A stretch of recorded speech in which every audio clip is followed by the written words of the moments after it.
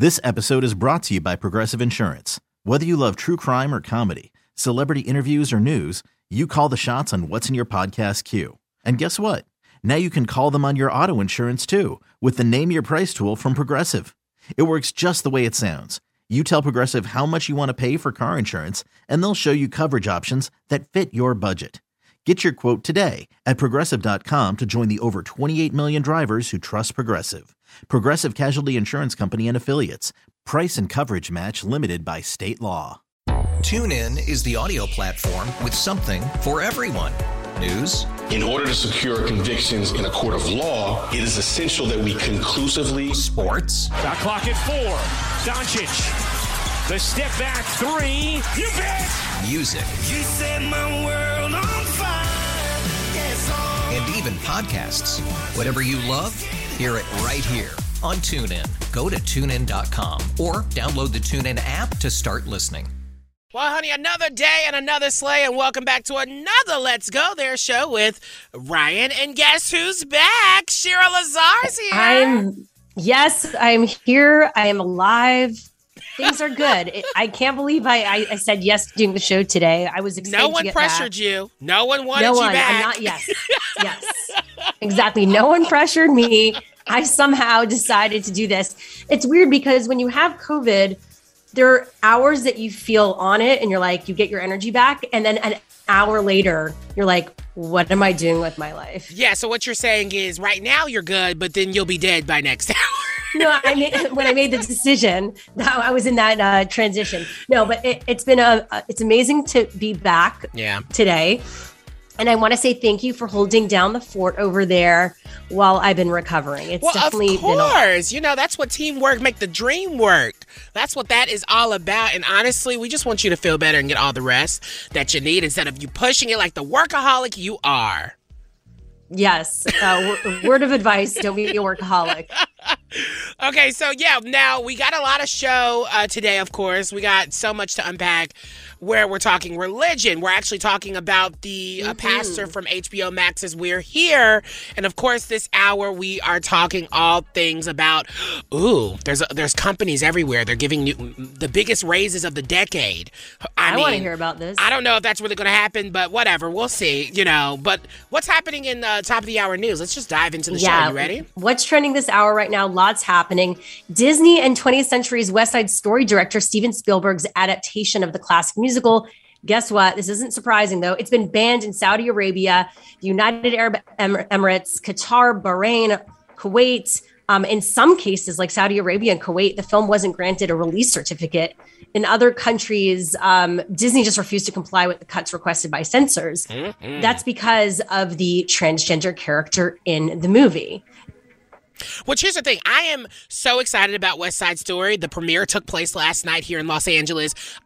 Friends who have gotten screeners to the movie have said how incredible this film is. Oh, really? And so I'm very, very excited. Also, GLAAD did some really cool work on this movie. So I'm happy that, Disney is standing 2 feet, strong and being like, if we're not doing we're not taking stuff out. Like, you got to do what you got to do, They did that with Marvel. Yeah, exactly. And so I'm happy they're doing it with all their films across the board, it seems like. Yeah, keeping to their word, that's for sure. Now let's move on to Instagram. The CEO, Mosseri, says he believes Instagram and the internet can actually be a positive force in young people's lives, despite what a lot of us think. I firmly believe that Instagram and that the internet more broadly can be a positive force in young people's lives. I'm inspired every day by teens on Instagram. And I'm proud that our platform is a place where they can spend time with the people that they care about, where they can start incredible movements, where they can find new interests, where they can even turn a passion into a business. Well, girl, what else was he going to say? He's the CEO of this company. Of course he's going to say that he's inspired and he thinks that the internet can be a positive force. Yeah, I mean, that's aspirational. We all think that until it impacts all of our mental health and anxiety, including for young people. And actually 11 states have sued Meta for possibly ignoring internal research suggesting Instagram was harmful to young people. I do agree, though. I do think there are some moments about the internet where it is positive, but it seems like they're just trying to ignore all of the research and what the data's saying. And you can't do that by having this toxic positivity mind frame. Talk about the negative, handle the negative, and let's move forward so we can focus on the positive. Or I'll say it feels just like your friend that isn't listening to reality, that's in denial, that's for sure. Now, a Pfizer-BioNTech COVID-19 booster shot appears to provide strong protection against the Omicron variant, while the initial 2-dose vaccine may be insufficient to prevent infection. The company announced that today. As someone who took the Pfizer-BioNTech booster shot, the second shot I got in April, I will tell you, I got COVID and it was rough. You know, I wasn't hospitalized, thankfully, but yes, there's a reason you get the booster. Have you got your booster? Definitely. No, I hadn't gotten my booster. I don't think I would have had this bad reaction to COVID if I had, because the antibodies obviously were not as high at this point. Oh, yeah. We got to get you that booster so you don't have any more breakthrough cases. Yes, I do not want to experience this again.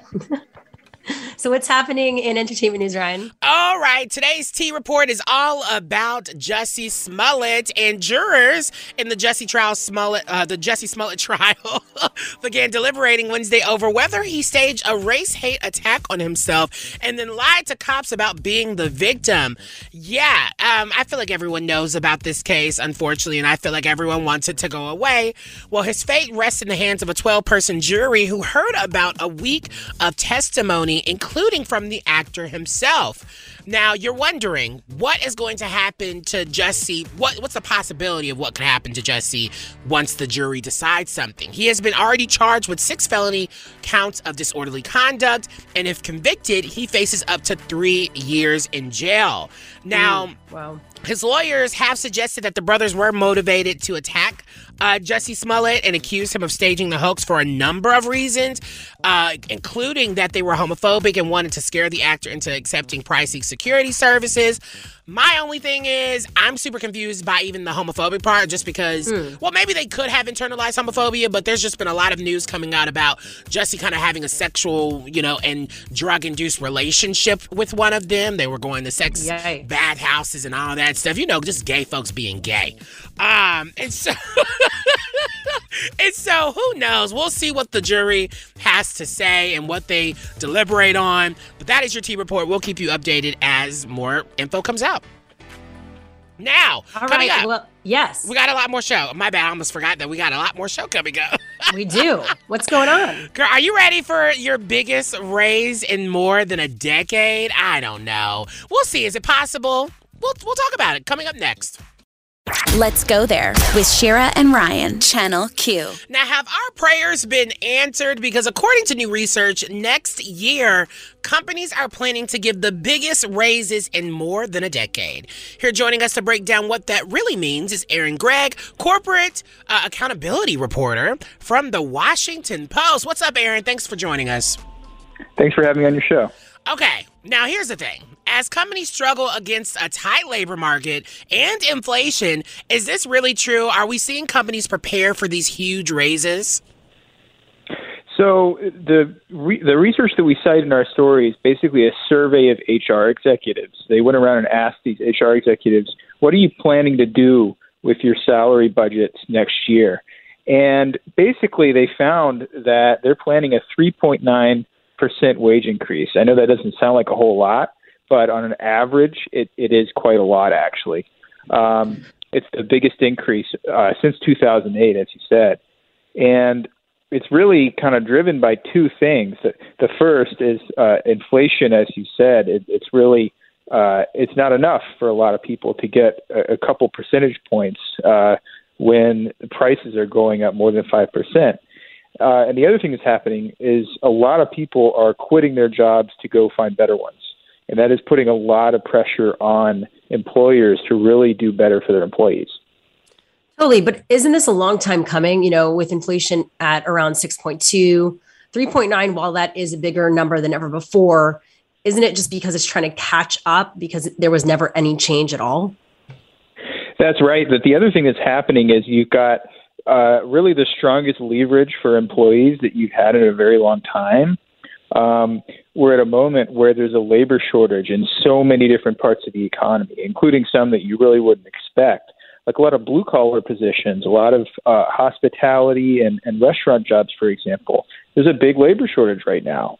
What that's doing is that it's forcing bosses to think a little bit harder about where they can find the money to give people raises, or people that always have the money to finally do it.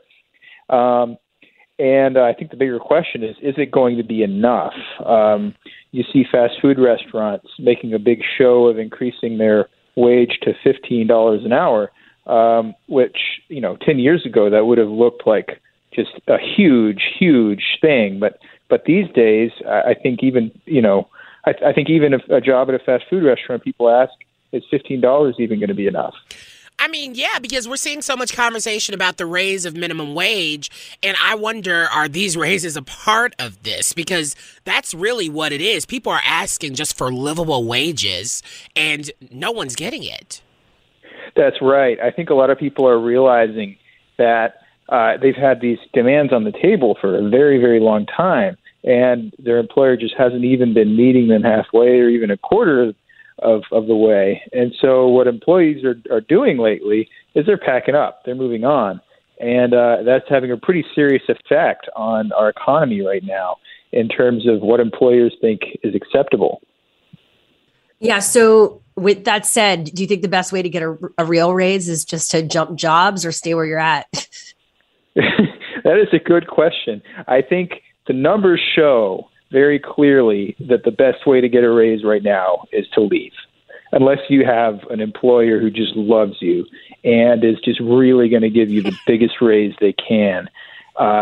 In most cases, even when you look at the numbers, wages for job seekers and people who recently left a job compared to those who stay in a job, which used to be what corporate America would reward you for back in the 50s, that was kind of the American dream, was to work for one company your whole career and have this perfect job security. In the millennial job market, it's the opposite. The way to get a big raise is to job hop. You have people that make a lot of money by basically working for an employer for 2 years and then moving on.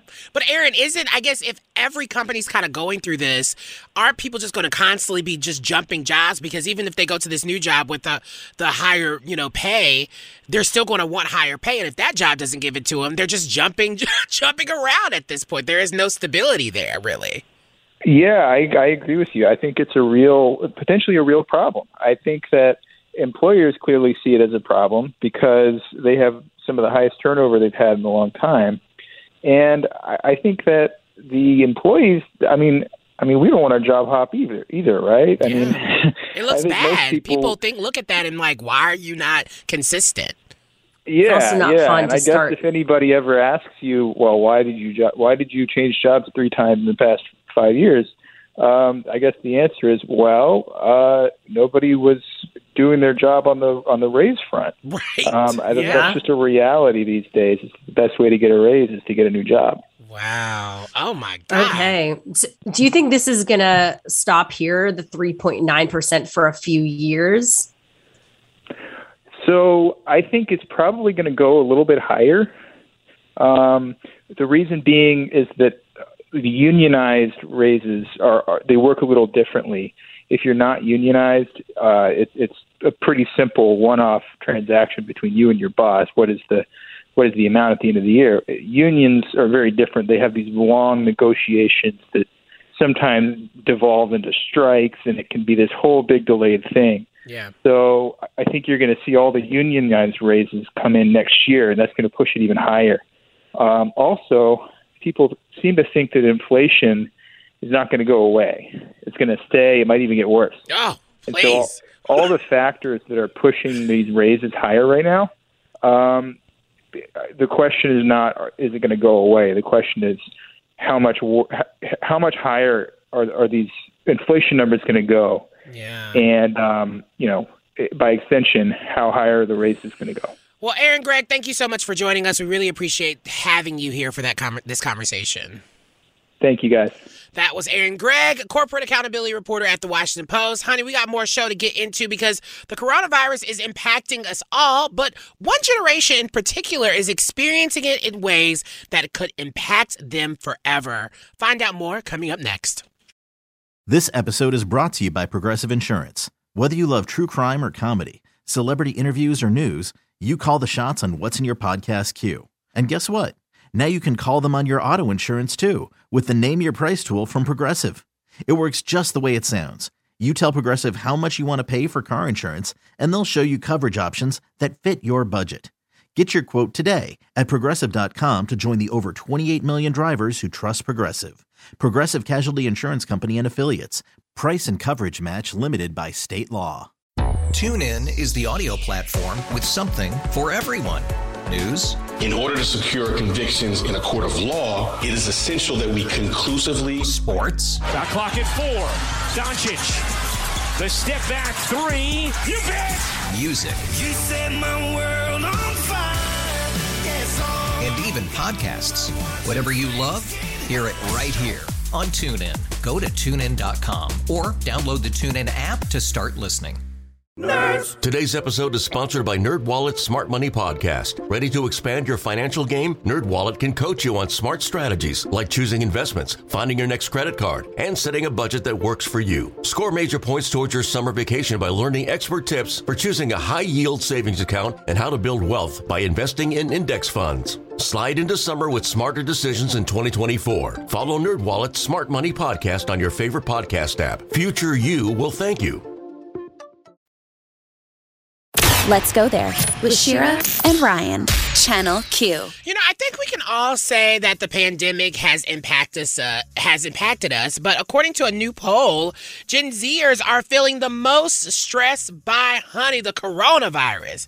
How could this affect their futures? Well, we have someone who was a part of the research, Dr. Amelia Burke Garcia, Program Area Director in the Public Health Department at NORC at the University of Chicago. What a mouthful. Hello, Dr. Amelia. How are you? Thanks for joining us.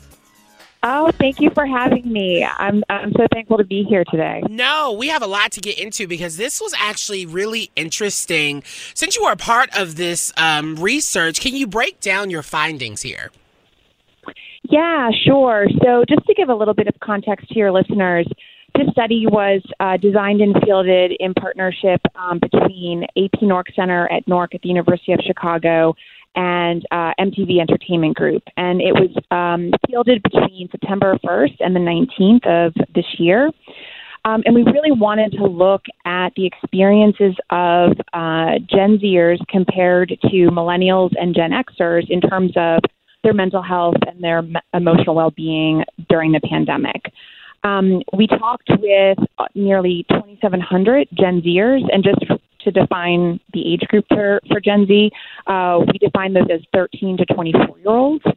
We talked to approximately 700 millennials, ages 25 to 40, and about 400 Gen Xers, ages 41 to 56. So, Doctor, we've seen previous studies on how COVID impacts Gen Z's loneliness and anxiety. What was new here? Yeah, so I think the findings from the study are pretty remarkable, and they really signal some real challenges that Gen Zers are facing right now. And in particular, what we saw was that more than 80% of Gen Zers are reporting some level of stress at some time during the pandemic. So that's a majority of that age group that's feeling stress during this time.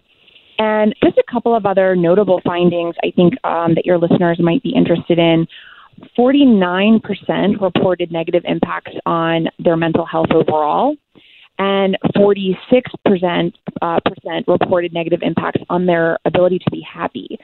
We also saw about 46% of them reporting negative impacts on their educational attainment, and more than 40% reported negative impacts on their ability to maintain relationships and have romantic relationships.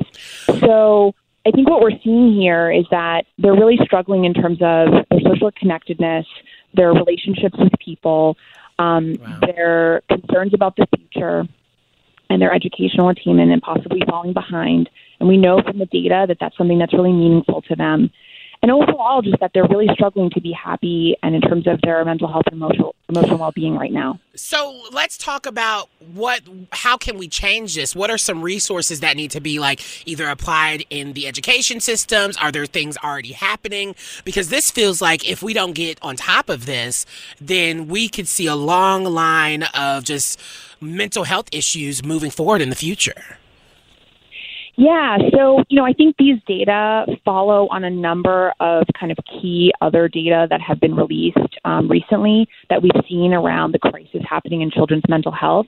Just a couple of weeks ago, actually, there was a joint statement put out by the American Academy of Pediatrics, the American Association of Children and Adolescent Psychiatry, and Children's Hospital Association. And they really acknowledge that there is a crisis happening and that much more has to be done to support these kids. This study didn't look at, possible solutions, but I certainly think it brings to the forefront and it raises awareness that more supports and services are needed.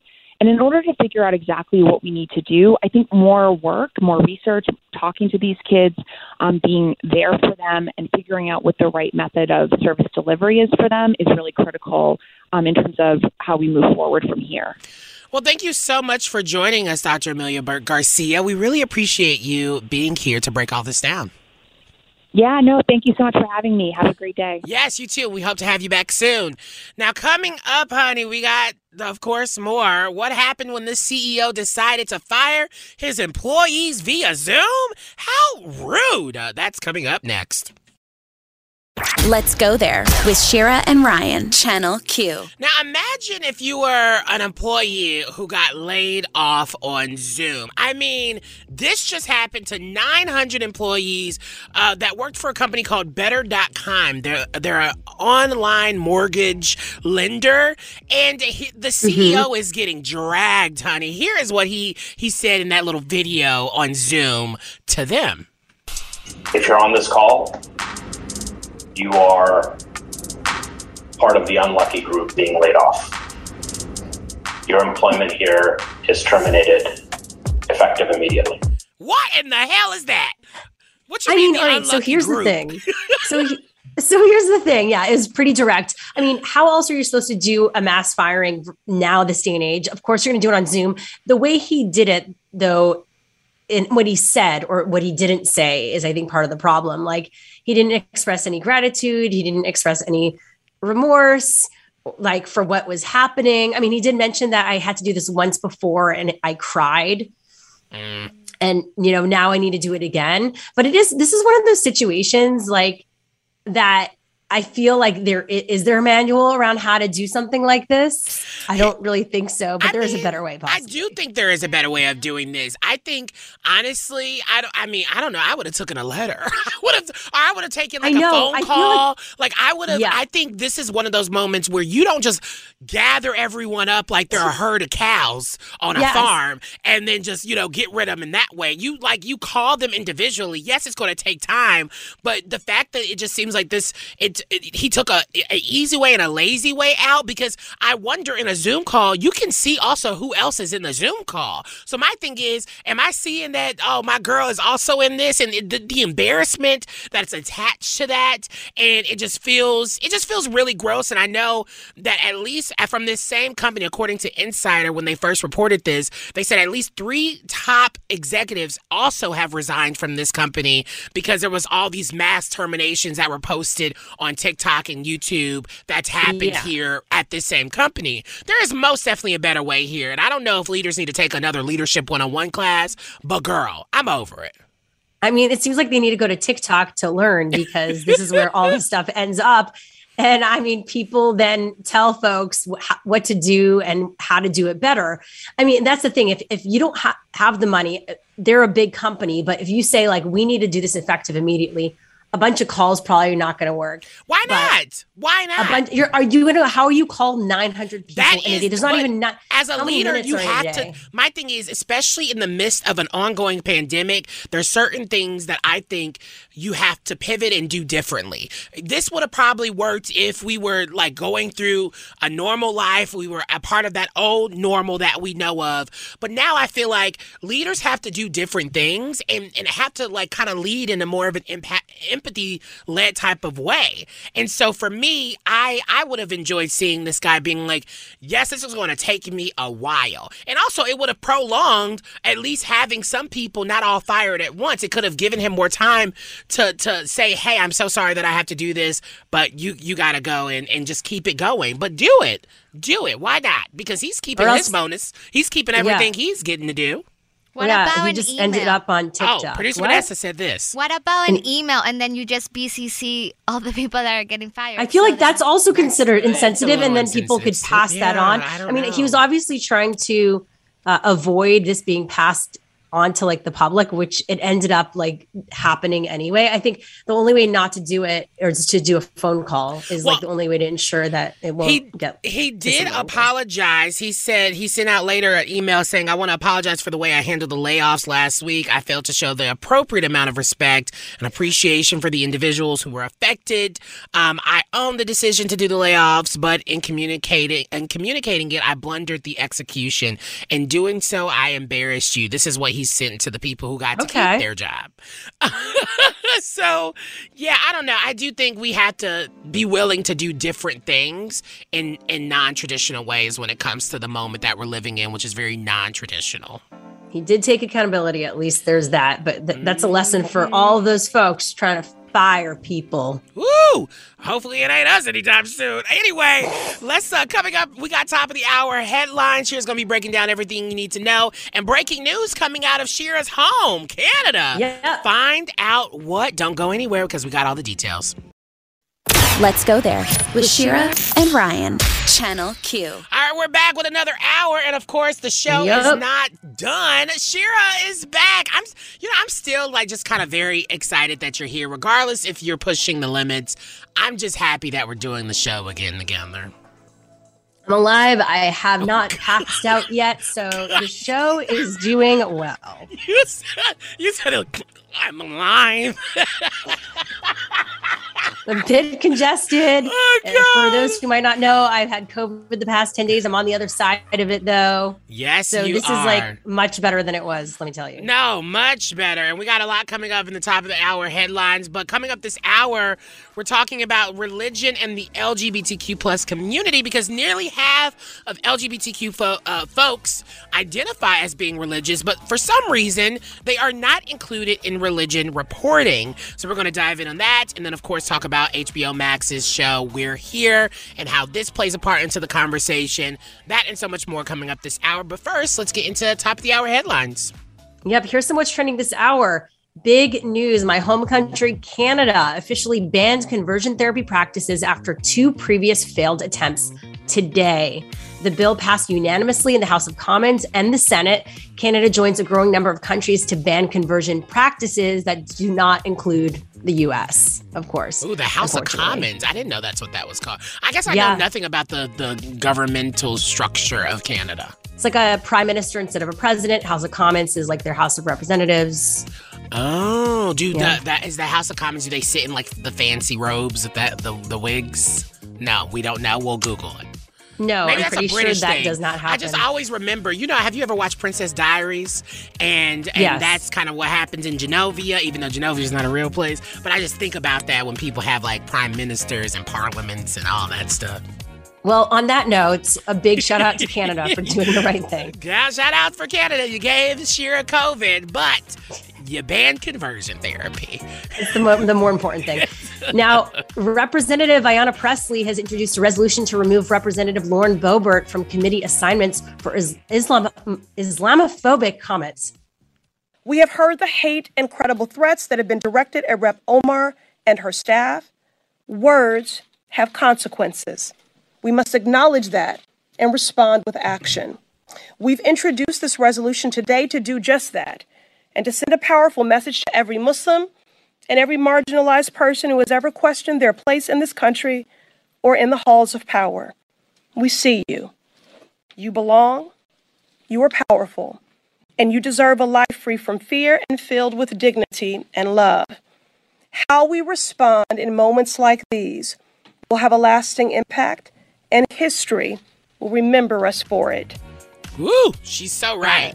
Yeah, that was right. Representative Presley talking about Representative Boebert again. Now, Boebert is also being called out for posting a holiday picture of her and her kids around the Christmas tree, all holding guns. Wait, she did that too? She was following the other guy, These folks are crazy with their obsessions with guns. It's like, I get, you can have your Second Amendment right, whatever, but please, the obsession needs to stop.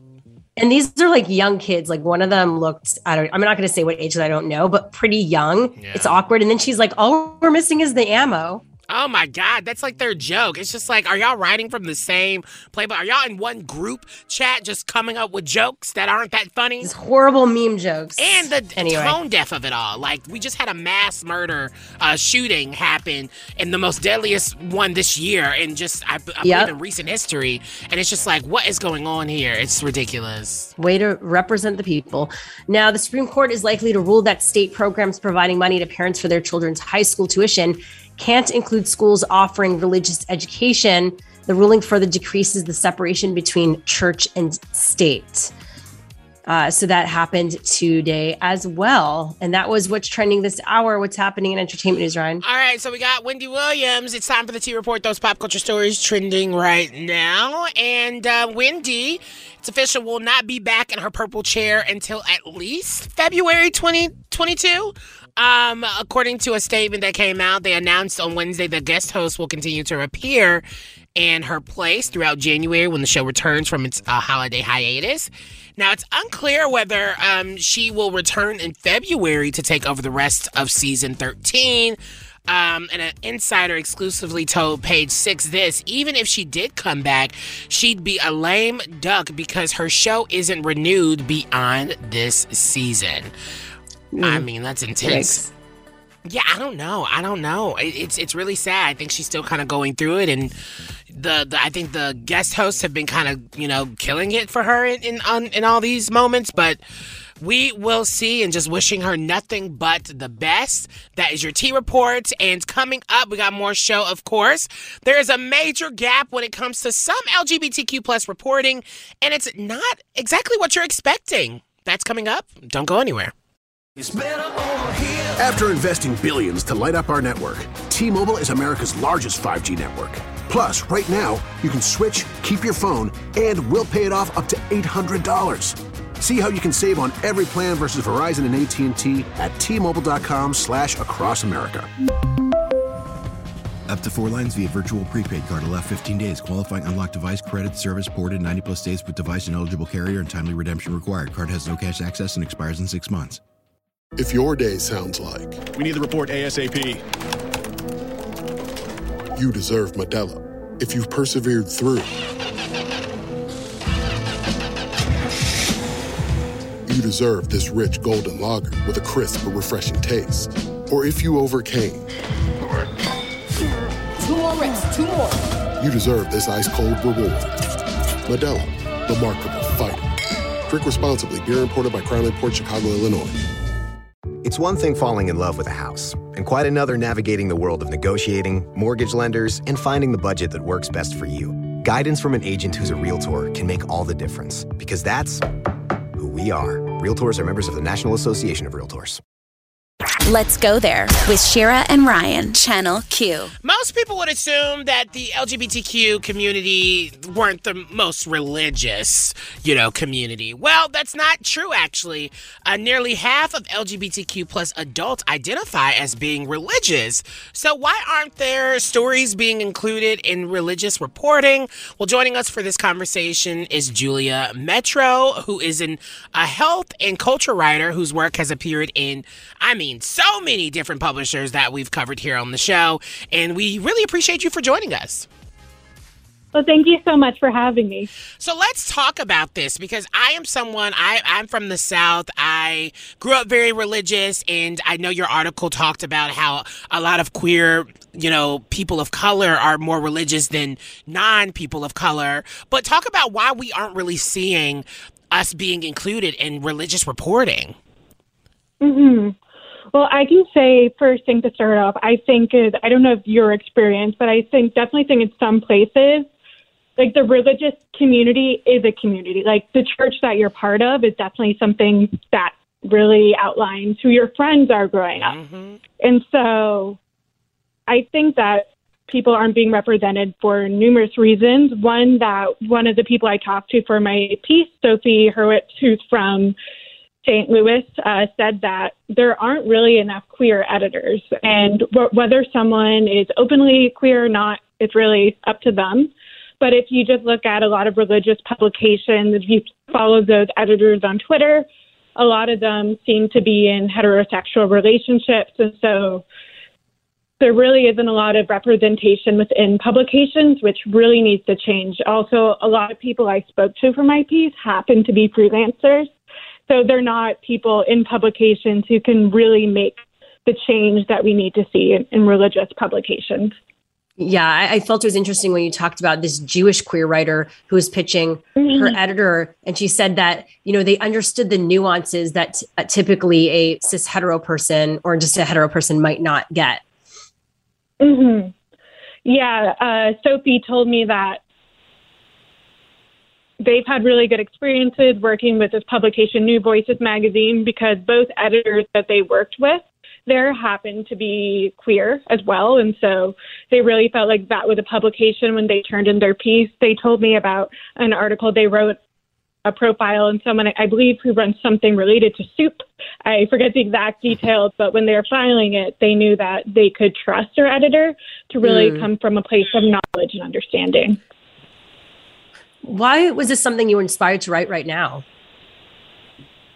I think for numerous reasons. I had conversations with journalist friends from throughout the country about whether or not they were open in their own communities. I have a friend who is bisexual, who's Mormon, living in Utah, not near Salt Lake City.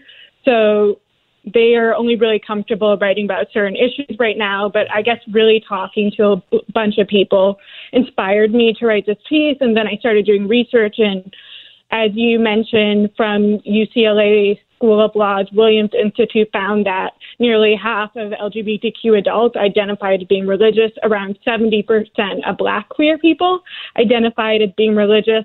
So obviously there's a gap there. Well, here's the thing.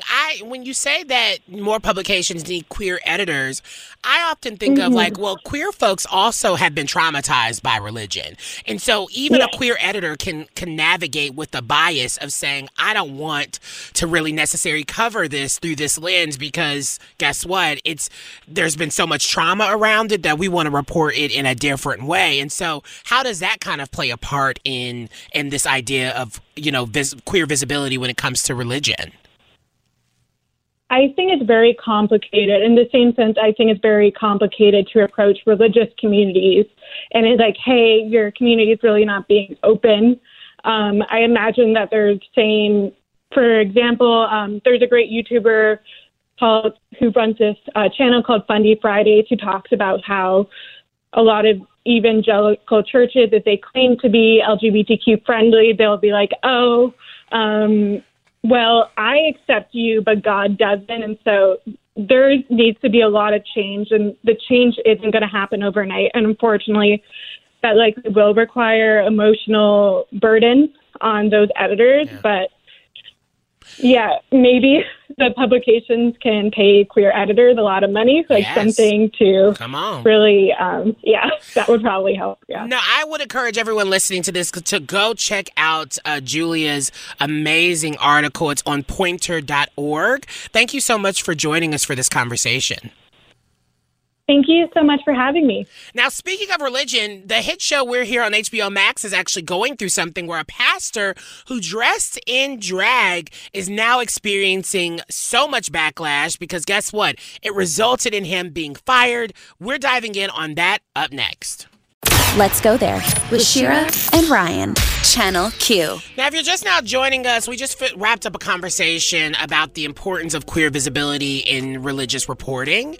And I think we had to have a conversation because of all the news surrounding We're Here on HBO Max. I don't know if anybody watches, but it's one of my favorite shows. It features 3 top drag queens from RuPaul's Drag Race, Bob the Drag Queen, Eureka O'Hara, Shangela, who have all been guests on on Let's Go There. And Can't believe it. I know, right? And they go to these small towns, and they basically help folks who, I mean, you could either be queer, you could be a person who's connected to a queer person, but they go to these small towns to bring a queer presence and to also help folks kind of navigate in their own personal journeys. And basically, there was a pastor. His name is Pastor Craig Duke.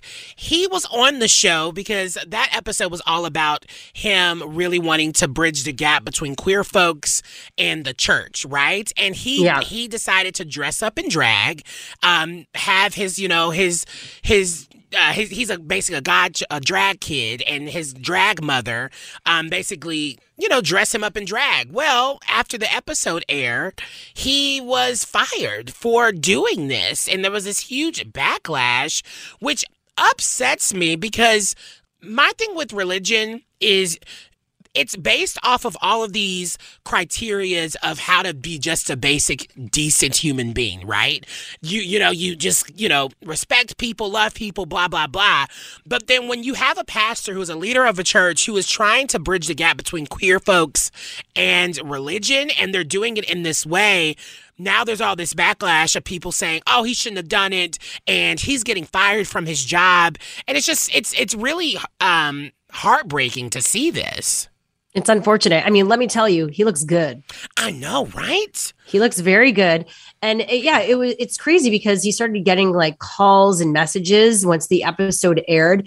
And the fact that someone who is actually doing his job and doing it well and creating a safe space is now getting these repercussions for doing that, for doing actually what religion, as you mentioned, says, which is to be good to each other, to love each other, respect, accept each other. And that's what he's doing. Yeah. And yet, because people don't get what religion is in their own sense, that's what happens. Well, the crazy thing is the important part of why he did this was he said it was in support of his daughter who identifies as pansexual. He wanted her to feel supported. And the fact that, guess what, now the example of her dad doing something in light of her and in honor of her, he lost his job for it. It's just like, can we not put aside our biases and the disgusting things that we may feel about people who are just living their lives, and the fact that religion has basically feared, made people feel this way out of fear-based things, because if you believe this way, you're going to hell, et cetera, et cetera, et cetera.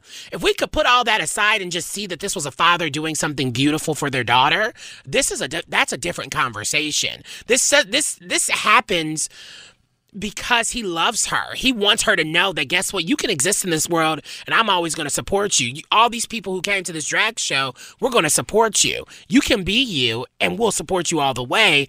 And to see this happen to him, unfortunately, it's awful. But there is a GoFundMe campaign that has been started on behalf for him, and it's already topped like $50,000 this week. And so, I mean, when people get such national attention, they see this controversy, I will say the right people do come out and help when he needs it, because he clearly needs the basics as he's looking for new work. Well, yeah, O'Hara, Eureka, drag mother, yes, as you mentioned, did share the GoFundMe on Twitter. So if you're looking to support as well, just go to Eureka's Twitter account to check it out.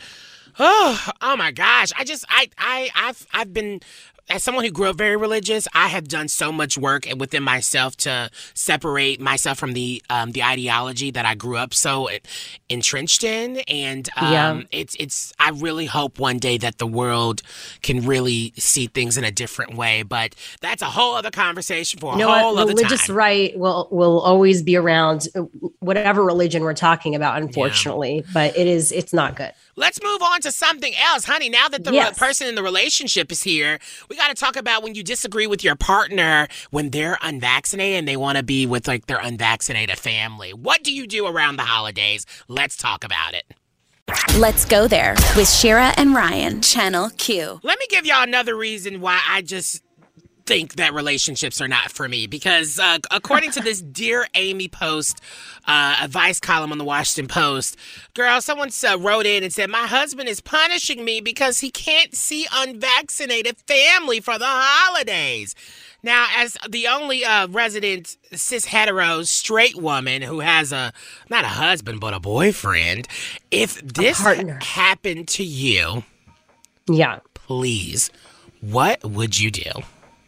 So, I don't think it's right to punish someone, right? If you have a conversation about how you want to handle this, one, you could have different opinions, but at a certain point, you need to get on the same page and move on and respect each other's thoughts on it. But to make someone feel, or someone feeling bitter, resentful, and then doing something in reaction to their partner, one, you probably don't have a good relationship. That's very toxic behavior, by the way. Well, here's the thing. So she said that my husband understands that we shouldn't celebrate the holidays with his unvaccinated family members, but he says that in turn, we shouldn't see my widowed 75-year-old mom, who like us is fully vaccinated. Well, so that's ridiculous. He's like, if I can't see my family, you can't see yours. No, it's not an eye for an eye here. And if anything, you want to see your older, elderly relative, including if they're safe. Listen. It doesn't matter. Her mama could have been 24. If I want to see my mama, I'm going to see my damn mama. Ain't no man telling me I can't see my mama. But it's about, the unvaccinated versus vaccinated. A few things. Yes, make sure people are vaccinated, but also make sure people are negative. As I experienced, everyone was vaccinated. I did find out my aunt got vaccinated. There was one person that wasn't if she's listening that actually had COVID. We didn't know. She did not want you telling her business. Hopefully she's healthy. Anyway, but in the end, what it made me realize is it's not just about the vaccine, it's about a negative test. Yeah. Because of breakthrough cases. So just make sure, including for the holidays. I mean, the stats are out that the U.S. is averaging more than 100,000 new cases each day after Thanksgiving holiday. So just be careful. I mean, whatever. Let us know if you're going through this. I would love to know all y'all's relationship drama. Tell us at LGT Show on social media. It's always a safe space. Now, coming up, we have top of the hour headlines, of course, honey. And guess what? There's a new Queer Eye in town. Get ready for the details coming up next. Let's go there with Shira and Ryan. Channel Q. Well, looky. Is that there's an echo? Is it me? Oh, it is. It is you. Wow. Oh my goodness. Is that what y'all have to hear every time us doing the show? This annoying voice? Ooh, I'm so sorry to put you through that trauma, guys. Welcome back to the fourth hour of. Is it the fourth hour? It's the 4 p.m. Pacific, 7 p.m. Eastern hour. Thank you for doing it. Jesus, that echo just really traumatized me. We're back here. We got so much coming up this hour, of course, and we have to let you know about the really sad story about Nick Cannon. He just lost his 5-month-old. That's coming up in the T Report. And then also, we got something coming up later this hour about debt collectors and how they can now reach you on social media. They're about to embarrass y'all on the Twitters and the Instagrams and the Facebooks. So get ready for that. Let's, right now, though, get into top of the hour headlines. What's trending? Okay, let's get into it. Queer Eye, they are going international. That's right. Queer Eye Germany is going to be launching, and they announced the whole thing, introducing the new Fab Five in this picture that was released. There's no release dates yet. Of course, Queer Eye Brazil, Queer Eye Germany, those are the ones coming up, and more coming soon as well. So what do you think about this expansion of the Queer Eye universe? You know, I think it's really, really cool. I think Queer Eye is such a staple in queer history, and to see this, it's just absolutely incredible. And the cast looks way different. I wonder, do they all identify as like cisgender? Because there's a couple of people in there where I'm like, you giving fish days. But no, there is someone named Lenny Bolt. They are a work-life coach. They are part of the and they are she/they pronouns. So, oh my God, okay. I think this might be like the first Fab Five situation that has a she/they pronoun person there, which is absolutely iconic. Yeah, I think it's really cool, and it'll be interesting to see how this impacts culturally those other countries as well, because it did have such an impact here. Yeah. Now let's move on to some political news. News, no. Not those other, nudes. Not the other word. Who's releasing nudes? Joe Biden? Senate Majority Leader Chuck Schumer hit back at anti-vaxxers in the Senate, comparing them to flat earthers. Some of the anti-vaxxers here in this chamber remind me of what happened 400 years ago when people were clinging to the fact that the sun revolved around the earth. They just didn't believe science. Or 300 years ago when they were sure, or 500 years ago when they were sure the earth was flat. It's just like that. The science is here. Yeah, imagine that. Well, Senate GOP plan to push an anti-vaccine proposal to overturn POTUS's vaccine requirements for businesses right now. So that is happening. That was somewhat trending this hour. What's happening in entertainment news, Ryan? Okay, so let's talk about Nick Cannon. It's really, really sad news. Nick Cannon, basically his 5-month-old son just died from brain cancer, and he's finally speaking out. Of course, he calls his mom, Zen was the son's name, which, wow, beautiful, right? Alyssa Scott is the mother, and Nick Cannon called his late son's mom the strongest woman I've ever seen. He says was emotional when she needed to be, but always the best mom. Oh my goodness. He posted actually a video where he talks about this, and he revealed this on his talk show that they lost Zen to brain cancer. If you do not know he had a talk show, yes, it's currently happening right now. And yeah, what a way to have a new talk show and then to reveal this piece of just life-changing news to everyone is just, it takes a lot of bravery and resilience and courage to do something like this. Yeah, I give him credit. I mean, I did, out of everything, because I have been a bit disconnected because of being sick, I did watch that video on the YouTube channel. Oh, you did? It was crazy. Yeah. I mean, it was very raw and unfiltered. There was no teleprompter, this, that. He was just explaining what happened. Yeah. Very emotional. And then came back on air. I mean, after the weekend, his son dying, went back on air because it's okay, I could take time off, this, that, but I got to do what I do and be with my family, this family, the TV family. Yeah, and Zen was Cannon's 7th child. Of course, he shares 10-year-old twins, Moroccan and Monroe, with Mariah Carey, a 4-year-old son with Golden, an 11-month-old daughter, Powerful, with another woman, and then 5-month-old twins, Zion and Zillion, with another lady. So yeah, I mean, it's just really, really sad that he's going through this, so we're sending so much love. That is your T Report. More information on that is on wearechannelq.com, so you can check it out there. Now, coming up, though, let's dive into what we're actually talking about here, because watch out for those debt collectors, because now they have figured out new ways to contact you. They're about to get their money. Find out more, because you do not want to be embarrassed. Coming up next. Let's go there with Shira and Ryan, Channel Q. Now, everybody has a debt, but these debt collectors are getting smarter on how they can contact you, and apparently they can now hit you up on social media. But what are the rules? Well, Michelle Singletary, who writes the nationally syndicated personal finance column, The Color of Money, which appears on the Washington Post on Wednesdays and Sundays, is right here to break everything down. Please help us. Oh, it's my pleasure to join you. Yes, so as of November 30th, the Consumer Financial Protection Bureau adopted new rules that lay out how and when debt collectors can contact you. And one of the new ways is on your social media, Facebook, Twitter, Instagram, and they can also send you text messages and emails. Oh. Okay. So they could just hit you up. Is it sliding into your DMs? Is it commenting? What does it look like? So they would send you a direct message. And so the rule specifically says they can't post anything on your page. So you can't open your page and say, yay. So, Claudia, you owe us $200,000. So they can't post anything that the public can view. They can send you a message. And when they send you that message, they have to identify themselves. They have to be clear that they're a debt collection company trying to collect a debt from you.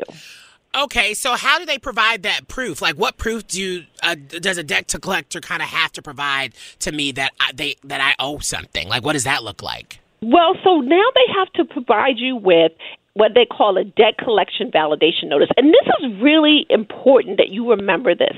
they've got to prove that you owe that debt, which means they've got to tell you who maybe was the original creditor, how much did you owe, when did you stop paying. There are all kinds of things that they need to provide, because oftentimes the debt collectors are, they're buying debt that's, 10 years old, 5 years old, and the information about the detailed information doesn't go along with that buy. So they might just have your name and your social security number and a few pieces of information. And it could very well be that you don't own that debt. In fact, many times, both the unscrupulous and the scammers will tell you owe debt and you actually don't owe it.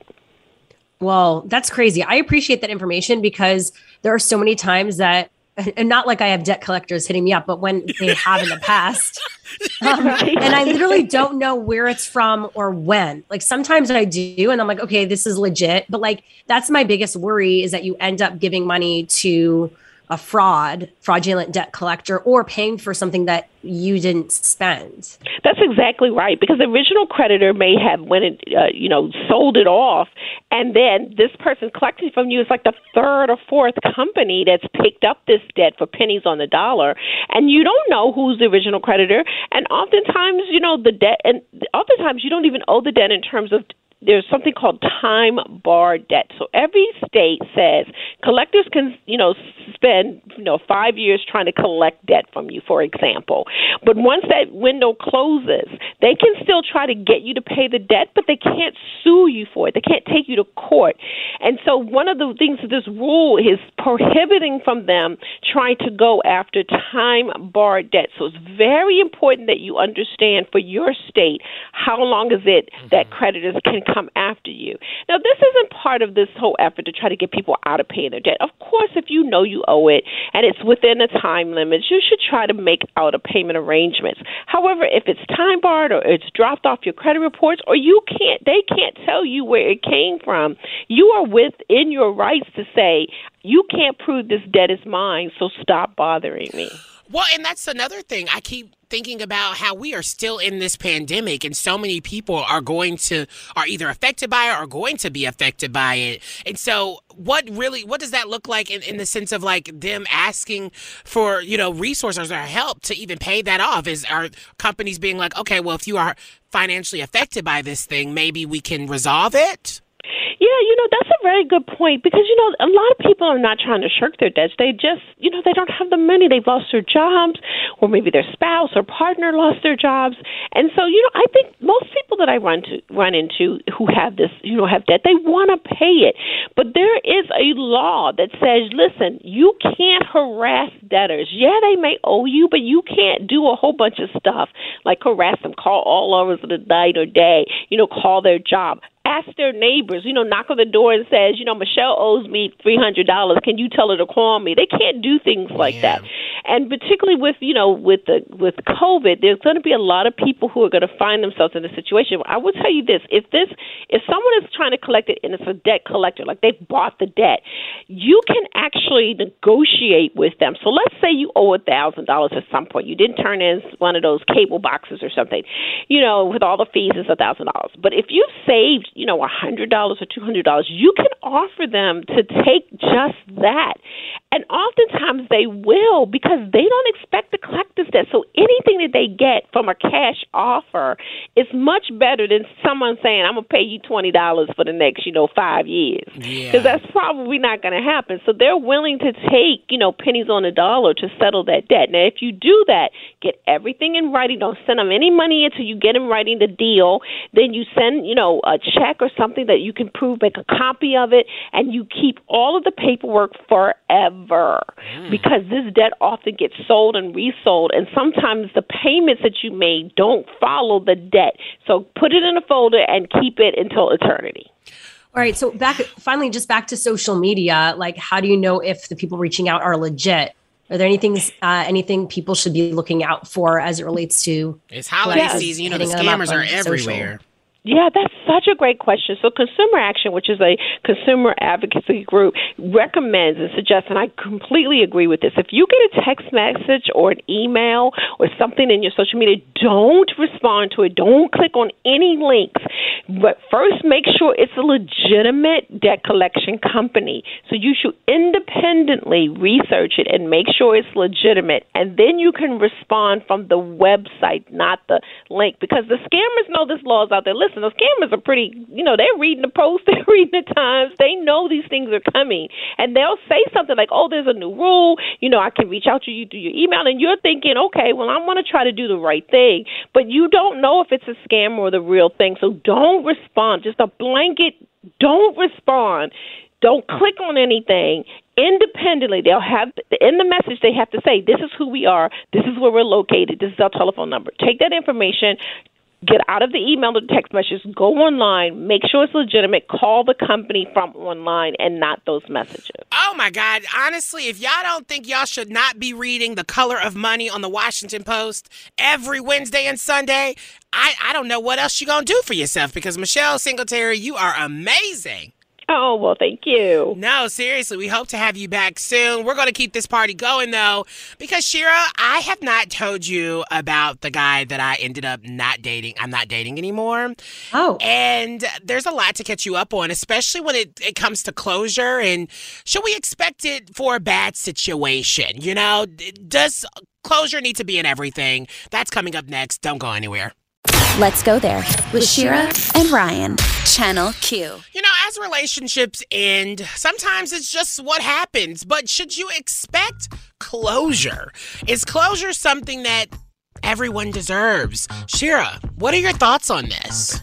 I think anytime you put the word expect on anything, it's a recipe for disaster. Oh, mic drop, Miss Sicky. That's all I have to say. No, but here's the thing. I am a person that I have been very honest, and I feel like no one will ever let it go, that, I used to be a ghoster. With ghosting, that means you don't give closure to some people. And I just ended up kind of like, I was dating a guy for, a couple months. And, and it just ended up I kind of ended it for reasons that does not need to be spoken about. And he actually texted me on Thanksgiving saying, hey, I would love to clarify some things. And, I really respect I really respect you and really just want the best for you and would love to talk, blah, blah, blah, blah, blah. Well, I didn't respond because it's a done deal in my opinion. Once I've moved on, if I kind of already gave you the initial thoughts of the reason why I'm not into it anymore, then girl, we just gotta kind of that's just it. And so I don't think closure should be expected. Not everyone deserves it, and not every situation needs to have that rehashing moment of everything. Yeah, I mean, here's the thing. Yeah, at a certain point, the rehash gets old. There's no more to say. You've said what you need to say, and you're just beating a dead horse. Nothing's going to change. Is the person expecting you to be like, oh, yeah, we're going to get back together and everything's going to be fine? No. Well, yeah, it's more about boundaries. It's to establish boundaries. Sometimes in order to establish boundaries, it is responding or communicating in a very simple fashion. Yeah. Hey, we had that conversation. I don't think we need it. I don't want to talk anymore about it. You're establishing your boundaries. Yeah. I think that when you're on the other side of it, unless you're going to drive yourself crazy, if you're always going to expect a certain response or closure with everything, there will be times you don't get the response you want around something, right? Yeah, I know. And you'll make yourself crazy. Not to put your business out there, but I know you went through that before. I know you went through that before you met, your partner that you're with now. Yeah. And I remember us having those conversations where you were kind of unsatisfied with it initially, but then you got to realize and being like, oh, thanks for that, though. Thanks for just cutting it off. No response is a response. Ooh, and, girl. And that's all you need. That kind of it is the closure. I mean, I think that in our heads, we each have what a closure means to us, but that's something different for each person, right? And you can't expect that everyone's going to be in the same state to deliver what you need.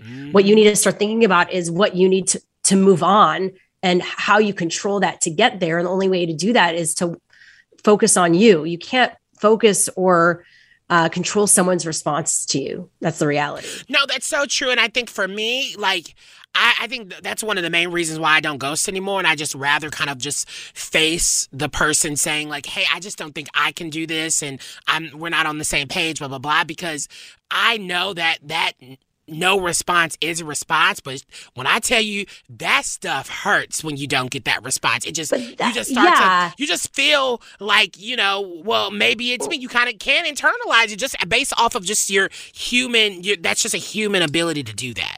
I think once again, that's just being mature because you're now choosing to do something differently because you don't want someone to treat you like that. Yeah. So you're communicating and you're setting your boundaries.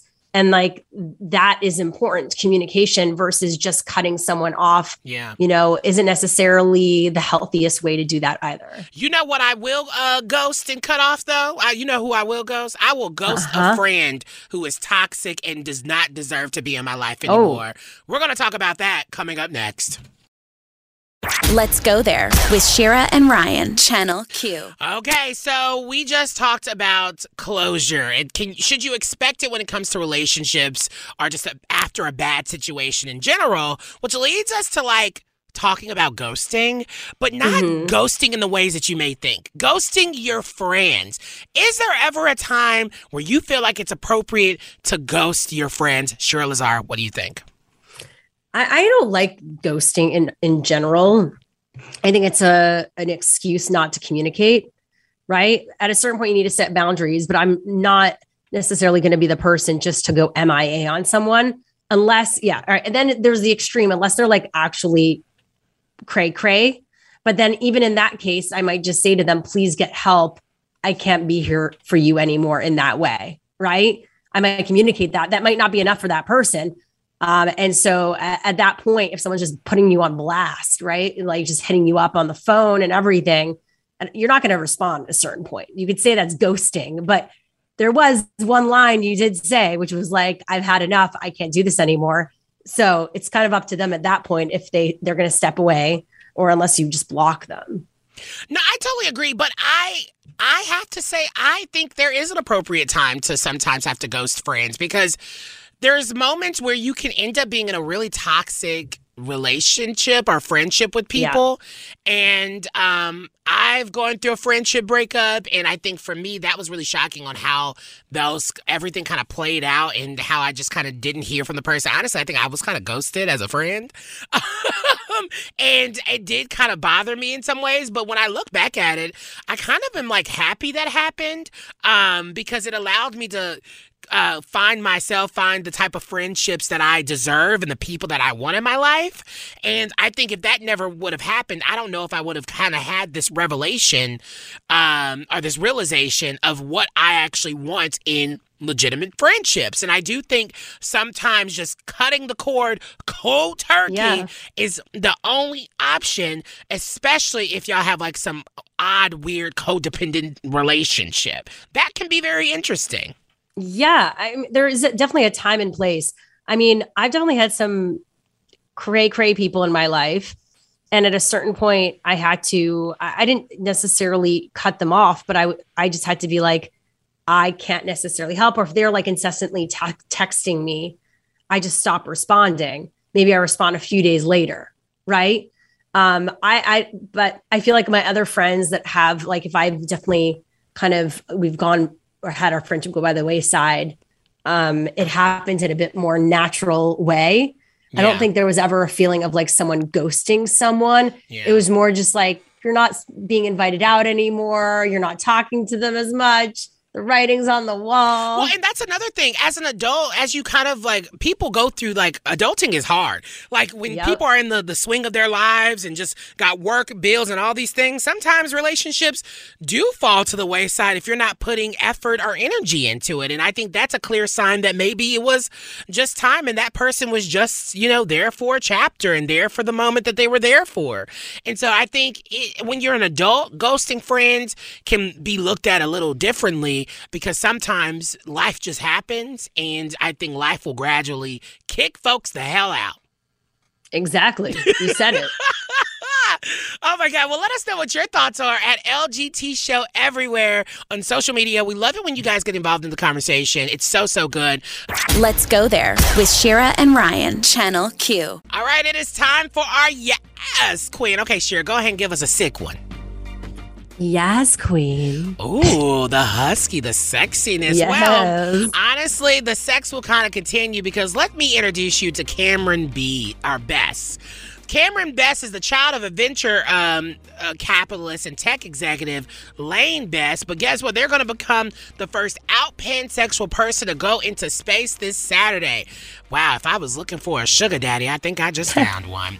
Just days after Pansexual Pride Day, which is literally today, he found out that he is going on the Blue Origin's third flight into space. That's really cool. He basically talked about how he grew up launching model rockets when he was a kid, and when he was offered this opportunity to fulfill that dream, he decided he wanted to bring along one of those rockets. So in simple terms, he talks about his dad and all that beautiful stuff. And if you don't know, Blue Origin is a company started by Amazon CEO Jeff Bezos, and it offers tourists a chance to go into space. Their first launch was this past June. Honestly, Shira, would you do this if you had the opportunity? I mean, it seems like this new thing that is going to be a consistent thing that people are doing, because now even Michael Strahan's going. If I was offered a chance, I feel like I would go. I would too. It feels really scary, but I feel like, why not? I mean, that would be cool. We should try to get it. Ryan, let's go after it. No, honestly, I would love to do it.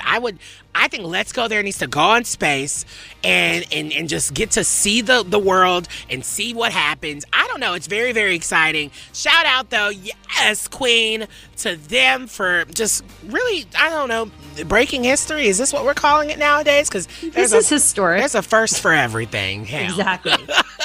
Well, honey, if you miss anything on this show today, head over to Let's Go There, our podcast, because guess what? We have our shows are turned into a podcast right after it, right on the Odyssey app or anywhere that you get your podcast, because everything you missed is there. And of course, today we talked all about religion and the LGBTQ plus community, and we have most definitely talked about that on other shows. So go down the rabbit hole. Check it out. Tomorrow, we're talking about LGBTQ plus books being banned. We have an author joining us. And then, of course, up next is Loveline, and Dr. Chris is talking all about toxic behavior. So that's it. You ready? We haven't done our closing so long. Kick it off. Yeah, we're sending you love and lights. And honey, remember to slay. We're back. Bye. Bye, y'all. This episode is brought to you by Progressive Insurance. Whether you love true crime or comedy, celebrity interviews or news, you call the shots on what's in your podcast queue. And guess what? Now you can call them on your auto insurance too with the Name Your Price tool from Progressive. It works just the way it sounds. You tell Progressive how much you want to pay for car insurance, and they'll show you coverage options that fit your budget. Get your quote today at Progressive.com to join the over 28 million drivers who trust Progressive. Progressive Casualty Insurance Company and Affiliates. Price and coverage match limited by state law. TuneIn is the audio platform with something for everyone.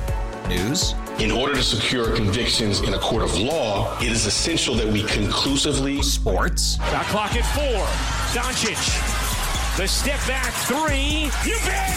Music. You set my world on fire. Yes, and even podcasts. Whatever you love, hear it right here on TuneIn. Go to TuneIn.com or download the TuneIn app to start listening.